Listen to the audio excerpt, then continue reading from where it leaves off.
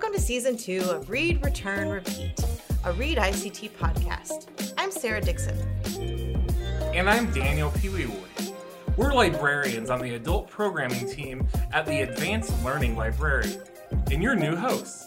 If you're new to Read ICT, it's a reading challenge collaboration between the Wichita Public Library, Susan Perez from KMUW Public Radio, and the Wichita Eagle.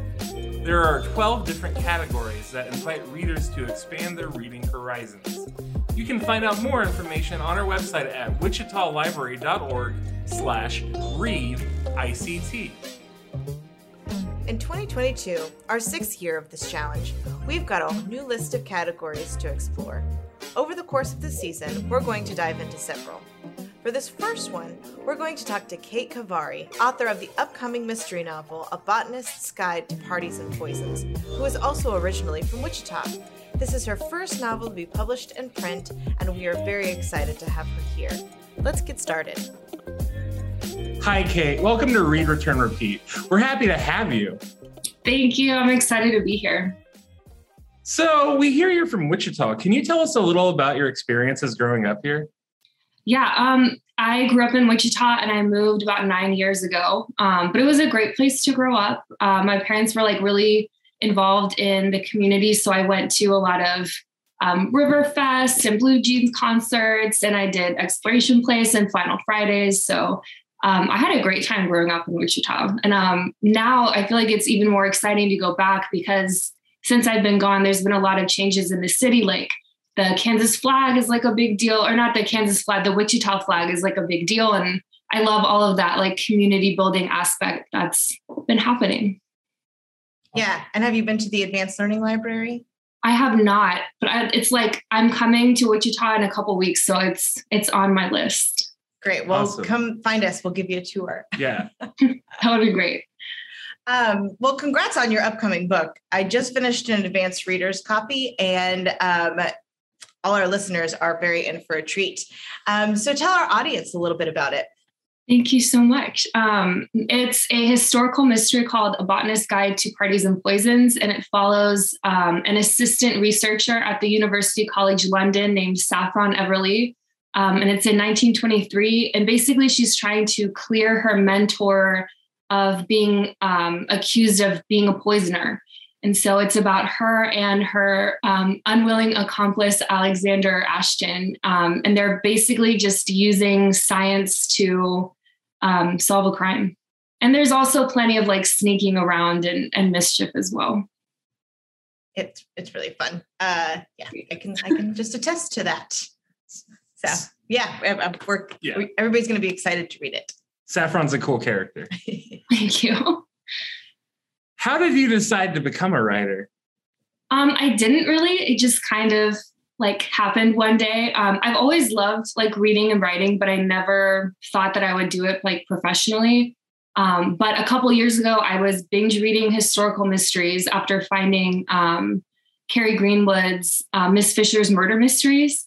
And so after binge reading all of those, and then really for an entire year, I was just reading. And one day I was I'm going to write my own perfect historical mystery. So I wanted a dynamic lead character and really lush settings and some romance. So I basically just announced one day to my husband, I'm going to write a book. And then I sat down and I wrote it. Obsessively. I was literally if I wasn't on my laptop, I was walking around grocery stores, with my phone in my face, typing on Google Docs, for weeks. And, once I finished the first one, I immediately started writing the next ones. So I ended up writing 4 books in 3 months. Oh, wow. Yeah. And then, we had planned on me being a stay-at-home mom when we had our first child. So when that happened, I was this is a great opportunity for me to try to do something with these books that I wrote. And I've been incredibly lucky that I was able to do something with them. So that's how I became a writer, kind of by accident, on purpose. That's awesome. I was definitely catching some Franny Fisher vibes from your book. So yeah, I'm glad that was a connection there. Yeah. Your website describes the book as The Lost Apothecary Meets Dead Girls. Are there any other books that influenced this novel or other stories you've written?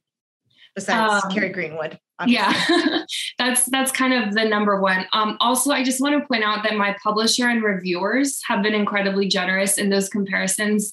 I did not decide that my book was like those books. Miss Fisher's Murder Mysteries is what really got me started. But I grew up watching adaptations of Sherlock Holmes and Poirot. So basically, I feel like those are like in my DNA at this point. And I'm not at all surprised that when I decided to write a book, it was a historical mystery that came out, because those are like, that's like what I grew up on. That and like Harry Potter. But yeah. And the first thing that I wrote, not for the Saffron Everly books, but just like the first thing that I had written in years was actually Miss Fisher fan fiction. I like made up a story about what she would have done during the Second World War. And that's like what got me started. So, there's a new Miss Fisher mystery. I haven't watched them, but it's supposed to be like, I think, a relative of hers, and it's set a couple of decades in the future. Have you seen those? Yeah, it's like Miss Fisher like solves a crime or something. I think it's in the 60s. I haven't watched it because 60s is just like not my jam, but I probably should watch it because I love Miss Fisher. I felt the same way. I was like, well, it's different, but anyway. So the most common piece of writing advice is to write what you know. Would you find that this is true for you? And are there aspects of yourself or people that you know, or even life experiences in your book?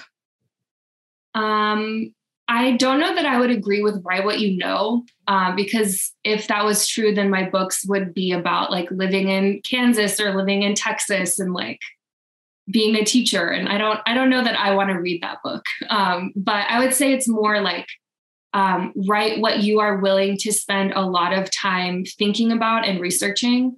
I'm not a botanist, but I love plants. And so when I decided to make Saffron a botanist, I knew that I was committing to like hours and hours of learning about botany. And luckily, like I ended up loving it. So that was a benefit. But like in terms of like for myself and others, like putting them into a book, I mean, Saffron definitely has a lot of my characteristics. Like, I mean, surface level, she has blue eyes and dark hair, and I also have blue eyes and dark hair. So like not super original there. Alexander is a biologist and a microbiologist, and my husband has degrees in biology and microbiology. So again, like not very dissimilar.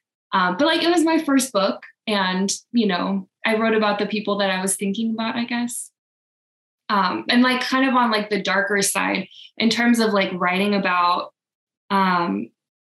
things from like real life. I've really noticed in my work, because I've written the Saffron Everly mysteries, and then I have several other works that I'm still working on and publishing. There's like this theme of like learning things about your loved ones who have passed on, and like what do you do with information that you've learned about them, but you can't like talk to them about because they've passed on. So I really love like that idea of like what happens to someone like Saffron, who's very curious and who loves solving mysteries, when she finds a mystery that she can't solve. Are you saying that's what we can expect from the future? Maybe. Spoiler alert. Maybe there's some themes of that going on in the next books. Okay. All right. We'll see that when it comes out. So you're a very busy stay-at-home mom. You've said that was your plan from the beginning. When do you find the time to write, and how do you balance those two very big pieces of your life? Sometimes not too well, and other times very well. My goal has always been like child first.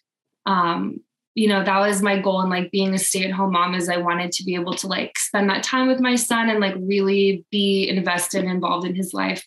But I realized that I am like a much better and happier person, and therefore a better parent when I'm writing and working. So I try to get a couple hours every day, whether it's during nap time or like right now he's at his like little nursery school. He goes a couple days a week. But mostly it's like sneaking in, some notes on my phone. And then when he's asleep, I'll like type some stuff out. But Luckily my husband is like super supportive, and he's always able to give me an hour here and there if I'm like, hey, I need to write this before I forget it. So. Yeah, it's always important to have a balance. Mm-hmm. We are going to take a quick break. When we return, we'll want to talk more about your upcoming book, The Botanist's Guide to Parties and Poisons. Looking for an easy way to keep track of your Read ICT challenge progress? Check out the Beanstack app. With Beanstack, you can participate in library reading challenges, log reading activities, and even win prizes. You can access the app either through the Apple or Google Play stores or on a desktop computer by visiting wichitalibrary.beanstack.org. If you are participating in the Read ICT challenge, every month you log a book, you will be entered into a drawing for a chance to win a cool bookish-themed prize. For more information on Beanstack, visit wichitalibrary.org/Beanstack. And we're back. So let's continue our discussion about your new book. Your novel takes place in London in 1923 and gets really technical about plants. How did you go about doing the research for this one? With a lot of patience and a lot of internet searches. Basically Google Maps, like Street View is my hero. There was a lot of things that were easier than like others to research. So luckily the college was partially damaged during World War II, but it's fine. They rebuilt some things and a lot of things are the same as what they were in 1923. So I was able to use a lot of information from the college. And they're also like really nice. I emailed their like records and archives department several times over the past couple of years. And every time they're like, oh yeah, here's this thing that like you can look at and like, here's where to find that information. So big shout out to them because they were very generous. Gotta love archivists. Yeah, they were really nice. And in terms of the plants, that was actually the easiest thing to research somehow. I guess it's because not a lot has changed in terms of like they haven't like changed the vocabulary between now and then. So I can look up like parts of the plants and it's the same. But it was really interesting to figure out just how much like scientific jargon I could get away with in the book. Because even if you're an enthusiast like me, like half of what Saffron says about the plants in those scenes that she's getting very technical, I'm like, if I was reading this, I would have no idea. I would have to look stuff up. But I tried to limit it because, even if you're an enthusiast, you're probably not going to want to be interrupting your reading to go and figure out all of these words that she just said. But the hardest part of all of the research was not figuring out like what the information was and when it was discovered, but it was figuring out like what would the characters, like how would they interact with that information? Like what would they think was interesting and new? What is like old news? What would they scoff at because someone is choosing to research this? They're like, that's not very like cutting edge, but you're going to spend your time on that. Like stuff like that I thought was really interesting. So like, for example, like chlorophyll is mentioned in the book. Chlorophyll was discovered like 50 years previously, but there was still work being done on it at that time in the 1920s. So it's a weird combination of like, what would they know? What would they think is interesting? And like, how would they talk about it realistically as scientists? That's really interesting to think about the contemporary versus like the historic mindset of people. Like people in the 1920s are thinking completely different about science than we are today. So that's really cool that you went there. Yeah. I really want to like dive into all the little bits and pieces of your story, but I feel like we need to let people read it. So we'll wait for it to come out in June. So let's just keep it pretty, top of the line. So you had mentioned before that you might be particularly planning this as a series. And so can you talk to us about how you see the story evolving? Yeah. So the first and second books are in the works. My second book is with my editor right now. And I would love to see this series go on for a couple books, at least long enough to give Saffron and the other characters a chance to like settle into new careers, new relationships, and like give them like transformative arcs, as well as like really satisfying mysteries. And I would love to continue playing with poisons. It's been really fun. Cool. Well, good. I can't wait to see how those turn out. Me too. Very curious. I understand that you self-published an ebook before the upcoming novel. How is this book different from your first work? So I did self-published an urban fantasy book called Blood Prey. And it was really more of like an experiment more than anything. I had written these books, and when I heard about Kindle Vella, which is the new like serialized storytelling platform from Kindle, I thought that it was like the perfect place to try out these books and to try out this platform, because it is a by like per episode format. So you don't have to have like an entire book, finished and completed. You can write as you go if you want. I didn't do that because I had stories ready, but there's a lot of authors that have really found a great deal of success publishing in that format and writing in that format. So if there's anyone, curious about what that would be like, I would really suggest that you go and check out Kindle Vella. But it was a really good learning experience for me about self-editing and promotion and advertising and, everything that it takes to not just write a book, but to self-publish a book. Thank you, because we do have a lot of local authors here in our community. And so we try to share information with them at least once a year at Local Author Day. We like to do a local authors workshop. And so that information will be really helpful, I think, to those folks. So your new book is published by Crooked Lane Books, an imprint of Penguin Random House, which is, as we all know, a very major publisher. How did you go about getting your book published? How did you find an agent? Can you tell us a little bit more about that? Okay, so again, for those, maybe the potential authors who are listening, and those who aren't, because I didn't know anything about this stuff until I wanted to get published. The traditional publishing, method pretty much follows this trajectory. You write a book, you query your book to agents, saying, hey, this is my book. This is what it's about. This is how many words it is in the genre. Would you like to represent me, trying to sell this book to publishers? They say yes or no, hopefully yes. And then once they're representing you, they sell, not literally sell, but they're sharing your book with editors who work for publishers. And then they buy your book for the publisher. So I queried a botanist guide for a year and a half. I didn't know what I was doing. I had a really bad query letter to start with. My book was not ready. Like my materials were not good.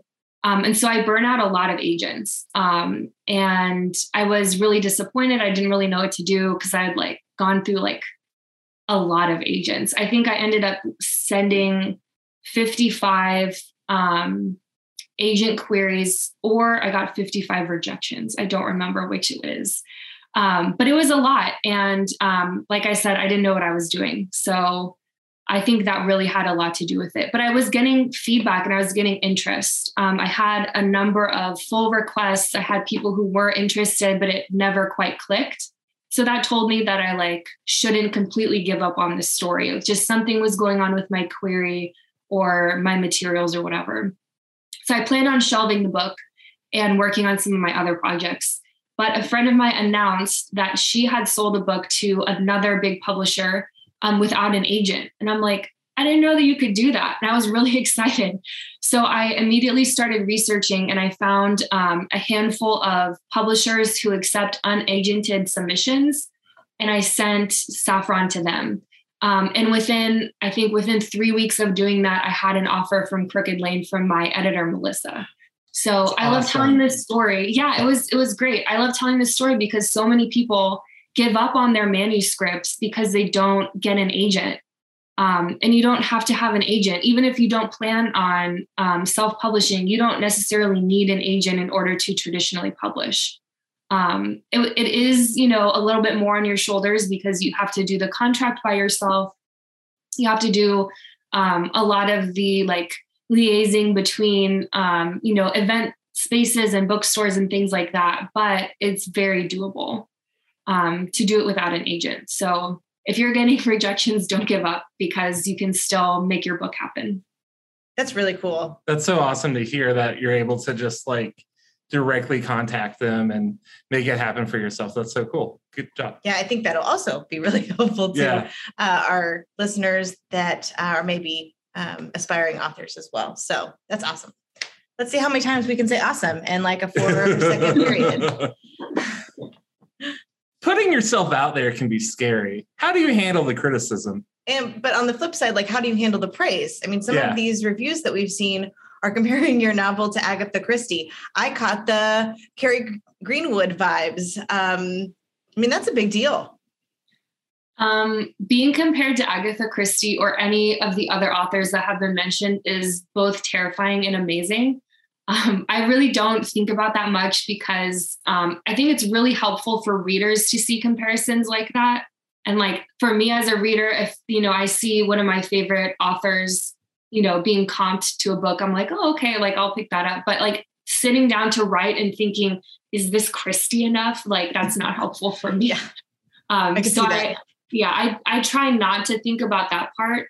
But I'm a really firm believer in like receiving feedback and reflecting on it and like implementing changes to my work and, like in all aspects of life. But like everyone says, do not read your reviews. Everyone says that. And I read all the reviews. I've read so many reviews, it like makes my head spin. And a lot of it was like really uplifting and helpful. Even the reviews that gave like, lower stars or whatever, most of them had something nice to say. But there were a couple that like, even now I can like hear it in my head. I'm like, I probably should not have read all of the reviews. Did you get Did you get anyone that was like a bit mad about the botany being wrong or anything? Like a big plant nerd or anything? No, that was the thing that I was the most worried about. I was terrified that somebody was going to be like, I'm a botanist and this is not correct. So I like triple checked everything. There probably are definitely like still mistakes in there, but I was really worried about that. But I mean, I've had reviews say that the pacing was too slow. The pacing was too fast. The characters were too smart with like all of their science. The characters were too dumb. Like, I mean, they're all over the place. Everybody has like different opinions. And it's so subjective. And at some point I realized that like, it is not going to be the perfect book for most people, but it's like the perfect book for me. And like, I'm the one who has to like live with it at the end of the day. And I love it. It's like, it's the book that I wanted to read. So hopefully I will find other people that it is also one of their perfect books. So maybe it's not write what you know, but write what you want to read. Yeah. I don't know. Maybe not. Well, I don't really want to stop talking, but we are going to take another just short break. And so we'll be right back. Stretch your legs while learning about Wichita's rich history with the Wichita History Walk. Download the Pocket Sites app and experience a guided audio tour of local landmarks that can be enjoyed at your own pace. The tour features 3 routes: Wild West Delano, Historic Downtown, and East Douglas Heritage. The Pocket Sites app is available for free on both Android and iOS. Download the app today and start exploring. Okay, before we wrap things up, we have a couple more questions for you, Kate. Since this is a podcast for some pretty avid readers of our Read ICT Challenge, we have to ask, what is your favorite genre of books to read? I think you pretty much have covered this, but if there's anything else you want to say about it. And then maybe if you have any favorite debuts, since this is our debut author category. Definitely. Like I've mentioned, I write in like multiple genres, and that's because I read in multiple genres. But mostly I spend my time in the kind of historical section of the library and the fantasy section. But I'm also a huge romance fan. Like I could read like a historical mystery all day, every day, and be so happy. I am chomping at the bit for the next season of Bridgerton to come out. But as for debuts, I recently read an arc of a gorgeous, gorgeous contemporary romance from Jen Devon. It's called Bend Towards the Sun. And if you are into botany, this is the book for you, because it's about a botanist like restoring a vineyard. And it is a beautiful, beautiful book. If you're into contemporary romance, this is like a book to look for. And for mystery lovers, it's not a debut of a new author, but a new series. Ashley Weaver's A Peculiar Combination. It came out in the last year. It was a fantastic mystery book. Highly recommend. And there's another in that series coming out this summer, I think. So we'll have to look up and put those in a like coming out in whatever month they come out in. Yeah, I think there's a better way to say that. I think it comes out in August, and it is Oh, cool. It's a beautiful read. Great. Good recommendations. Thanks. And for our listeners that want to be the next Kate Kavari, what advice do you have for aspiring writers? Man, that's a showstopper of a question, being the next Kate Kavari.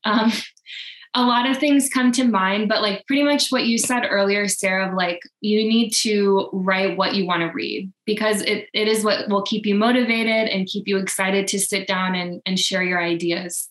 And always have a way to write down the ideas that you come up with when you're like driving or like in the shower or falling asleep, because you will regret all of the ideas that you don't write down.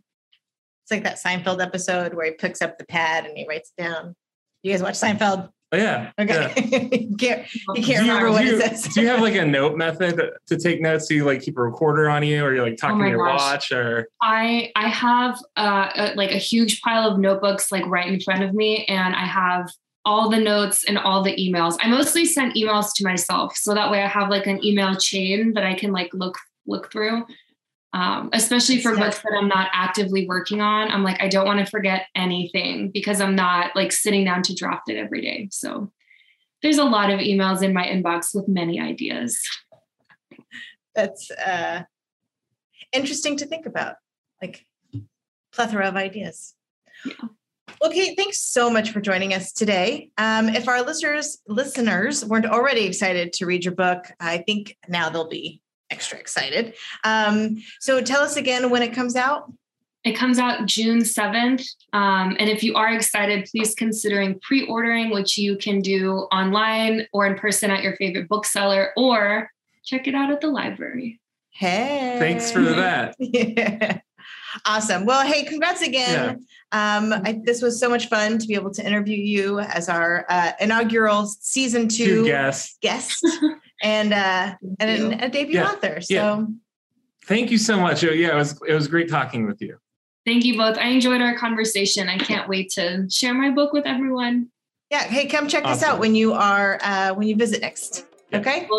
Will do. Thank you guys. You take care. Bye-bye. As we did in season 1, we want to include some category-specific reading recommendations from our staff. Here are 3 recommended books by a debut author.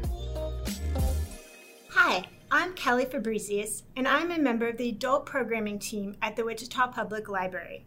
My book recommendation for the Read ICT Category 1 book by a debut author is The Maid by Nita Prose. This book is a quick and extremely fun read. It was released on January 4th and has been described as a cross between a modern-day Clue movie and an Amelia Bedelia book. The book centers around Molly Gray, who is a housekeeper at a prestigious New York City hotel. Molly has a very quirky personality and significantly struggles with the proper social skills.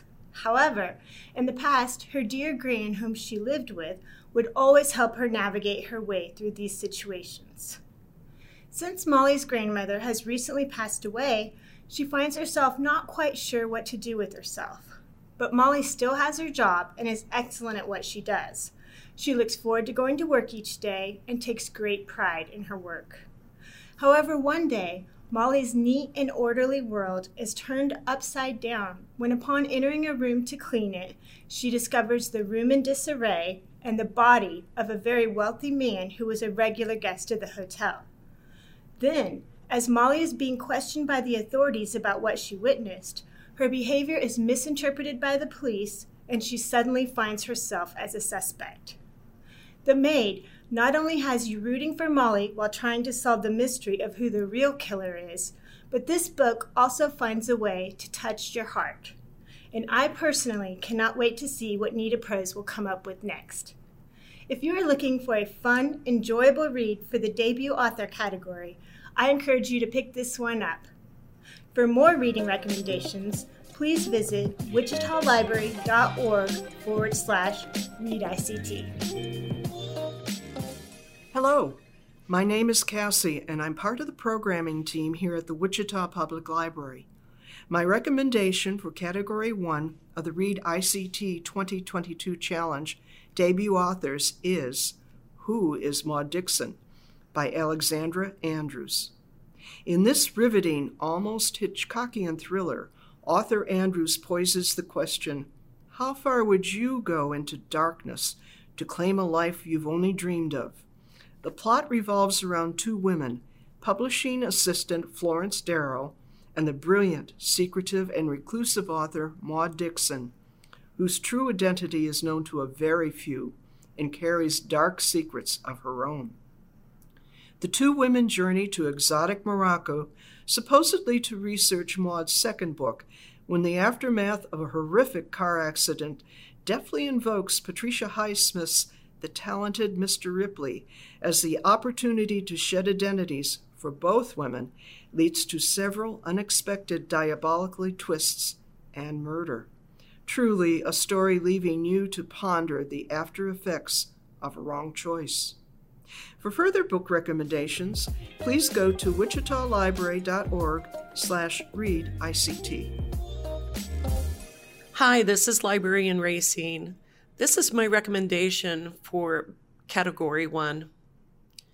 All right, you might have read the wonderful book A Gentleman in Moscow by Amor Towles, or his newest, Lincoln Highway, but I remember reading a debut called Rules of Civility. Amor Towles' first book was so brilliant, I was outraged no one else had read it.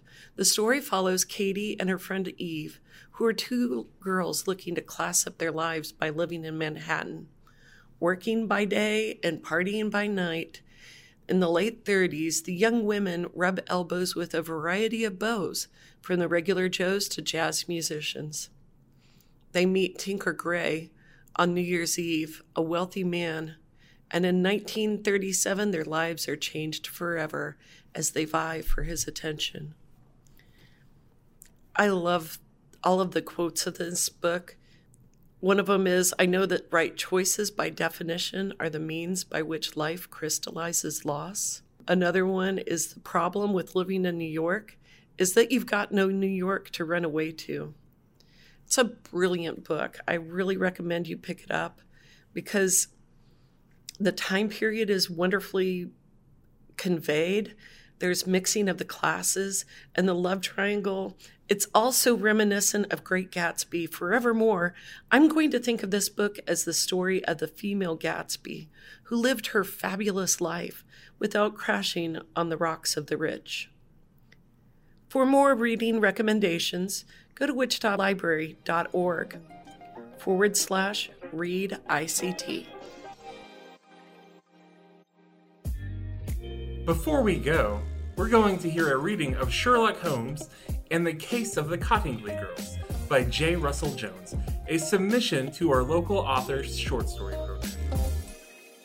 The events that I'm about to relate occurred in the autumn of 1917, while I was enjoying an extended stay with my friend, Mr. Sherlock Holmes, and his delightful wife, Mary Russell, at his cottage in the Sussex South Downs.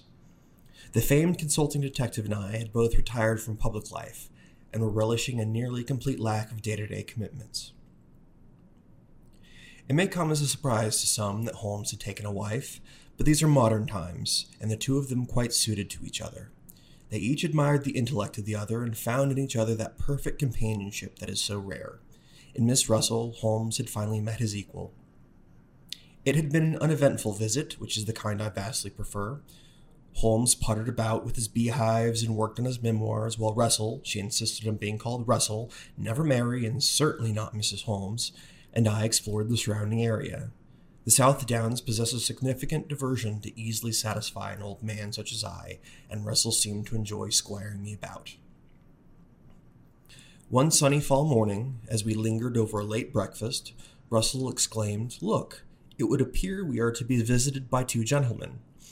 Through the window, one could indeed observe two figures at a distance, coming up the lane. The first was quite tall, perhaps 6.5 feet, a portly gentleman of about 60 years, with spectacles and a luxurious mustache, from which latter a meerschaum pipe protruded. He was obviously winded and looked as if he'd come to regret the outing entirely. His companion was younger, something under 40, I would guess. He was a good foot shorter, with a compact, muscular build, dark curly hair, and an air of swagger about him. He was vaguely familiar to me. "Ah, yes, Russell," Holmes observed, turning to check the mantel clock. "I received a telegram with today's first post from Watson's publisher, informing me that he and a friend would be arriving to consult with me at precisely 11:30. By this time, the two had approached closely enough that it could be discerned that the taller of our visitors was indeed my editor and publisher, Sir Arthur Conan Doyle. I still did not recognize his companion. There was a knock at the door, and Russell stood to give admittance. Holmes likewise stood and, shaking the hands of both, entreated, "Do come in, gentlemen, and have some tea. You appear to be winded." Once they had entered, he turned to the other man and said, "And you, sir, I must presume to be the American escapologist so lionized of late in the city, Mr. Harry Houdini." "Incredible," said Houdini, for it was he. "I have read with much pleasure Dr. Watson's accounts of your deductive powers, but never imagined I would be the subject of them. Do tell me, however did you deduce my identity?" "I do not wish to disappoint you, but it was quite simple, I'm afraid. I recognized you from a photograph on the front page of the Times, bound in chains and suspended head down at a dizzying height over Piccadilly," Holmes replied with a wry smile. "But please, gentlemen, rest yourselves and tell us why you've come all the way down from London this morning. It's a long walk from the depot, and your journey was surely not for the exercise." Soon we were all seated, and after some introductions, tea, and idle banter, Conan Doyle cleared his throat. "Houdini and I have a conundrum for you, Mr. Holmes, and a wager for you to settle." He drew a sheaf from his coat pocket and handed it to Holmes. "Inside you will find several curious photographs. They were made by two girls in Cottingley using the camera of one of their fathers, an avid amateur photographer. They are images of the same two girls, posing with what appear to be fairies or pixies. Houdini insists there is trickery involved because fairies, as he claims, simply do not exist. I, on the other hand, contend that they are actual photographs of the Fey folk. After all, they are clear as the nose on one's face, and the camera does not lie. But Houdini and I cannot agree and have determined to accept your judgment as final." "They've been studied," added Houdini, "by experts who assure us that the pictures have not been modified, and we ask you to determine the true nature. We must know if they present a record of an actual event. I will tell you that the disposition of 1 gold guinea depends on your answer." After Holmes had asked a few questions, our two guests provided him with the girls' names and addresses and prepared to take their leave. "If you will return here in 2 days' time, gentlemen," Holmes said, "I believe I shall have an answer for you." The next day, Holmes set off for the depot. I must point out that he wore, as always when traveling, a normal Homburg hat, and not the ridiculous deerstalker with which Mr. Sidney Paget even today insists on outfitting him when he illustrates one of Holmes' adventures for the Strand magazine. Holmes urged us not to wait up for him as he would be returning late. Russell and I passed a few hours that day admiring nearby Ardnall Castle, a magnificent old Gothic pile, recently restored to its full glory and receiving visitors. It was a fascinating and most gratifying diversion. The next morning when I arose, I discovered Holmes and Russell already breaking their fast. "Oh, good doctor, you're finally here," Russell cried. "My husband refused to relate anything of his findings until you had risen. Now perhaps he will inform us to what he discovered yesterday." "Indeed," intoned Holmes. "As you know, I departed for Cottingley early yesterday. I had no difficulty reaching the abode of the two girls, Elsie Wright, 16 years of age, and her friend, Frances Griffiths, aged 9. Once their parents had been apprised of who I was, they were pleased to allow me to speak with the girls privately. I promptly asked the girls to take me to the glen where the photographs had been made. When we arrived and I have observed that it was a perfectly normal copse of trees and nothing more, I looked at the girls very sternly and told them that they've been quite naughty." "Oh, Mr. Holmes, whatever can you mean?" Elsie entreated innocently. You must tell me the truth at once, I frowned. I assure you that no trouble will come to you, but you must come clean, I told them. There are no fairies in Cottingley, now are there? But you can see them in the pictures before you, Elsie cried. Young ladies, I intoned more gently, what I see are pictures of two mischievous girls posing with some drawings cut from scraps of paper, do I not? Finally, after much sputtering and denial, the younger girl, Frances, looked to her friend and said, He knows all, Elsie, we must confess. Elsie sighed and told me that my surmise was correct, and that the incident had started as a lark but had quickly expanded into a national sensation. We only intended to play a jest on my father, but it quickly got out of hand. Oh, Mr. Holmes, whatever are we to do? I observed that the notion of hoodwinking the entire nation was one that rather appealed to me, and I certainly would not be the one to expose them. But you must promise that you will some day admit the truth, I had said, and they made a solemn oath that they would do so, some day.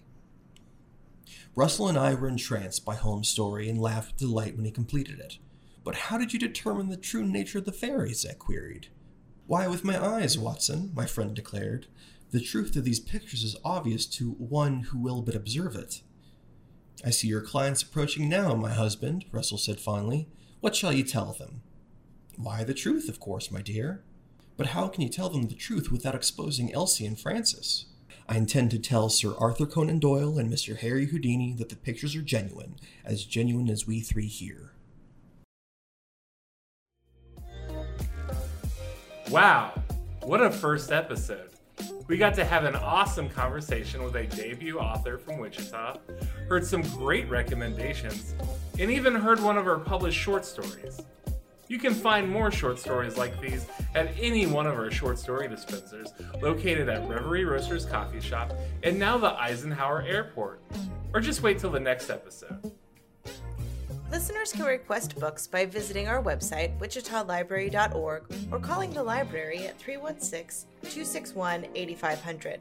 To participate in the Read ICT Reading Challenge, please visit wichitalibrary.org/readict. To find a full list of books mentioned in this episode, you can visit wichitalibrary.org/podcast. And as always, stay connected with other Read ICT participants on the Read ICT Challenge Facebook page. Find out what's trending near you, post book reviews, look for local and virtual events, and share book humor with like-minded folks. To join the group, search #ReadICTChallenge on Facebook and click Join. You can follow this podcast through the Anchor app or stream episodes on whatever platform you listen to podcasts. If you like what you heard today, be sure to leave us a 5-star review. This has been a production of the Wichita Public Library, and a big thanks goes out to all the staff members that helped produce this episode. I'm Sarah Dixon. And I'm Daniel Peeweewardy. Join us next episode when we will discuss Category 11, a book that deals with mental illness.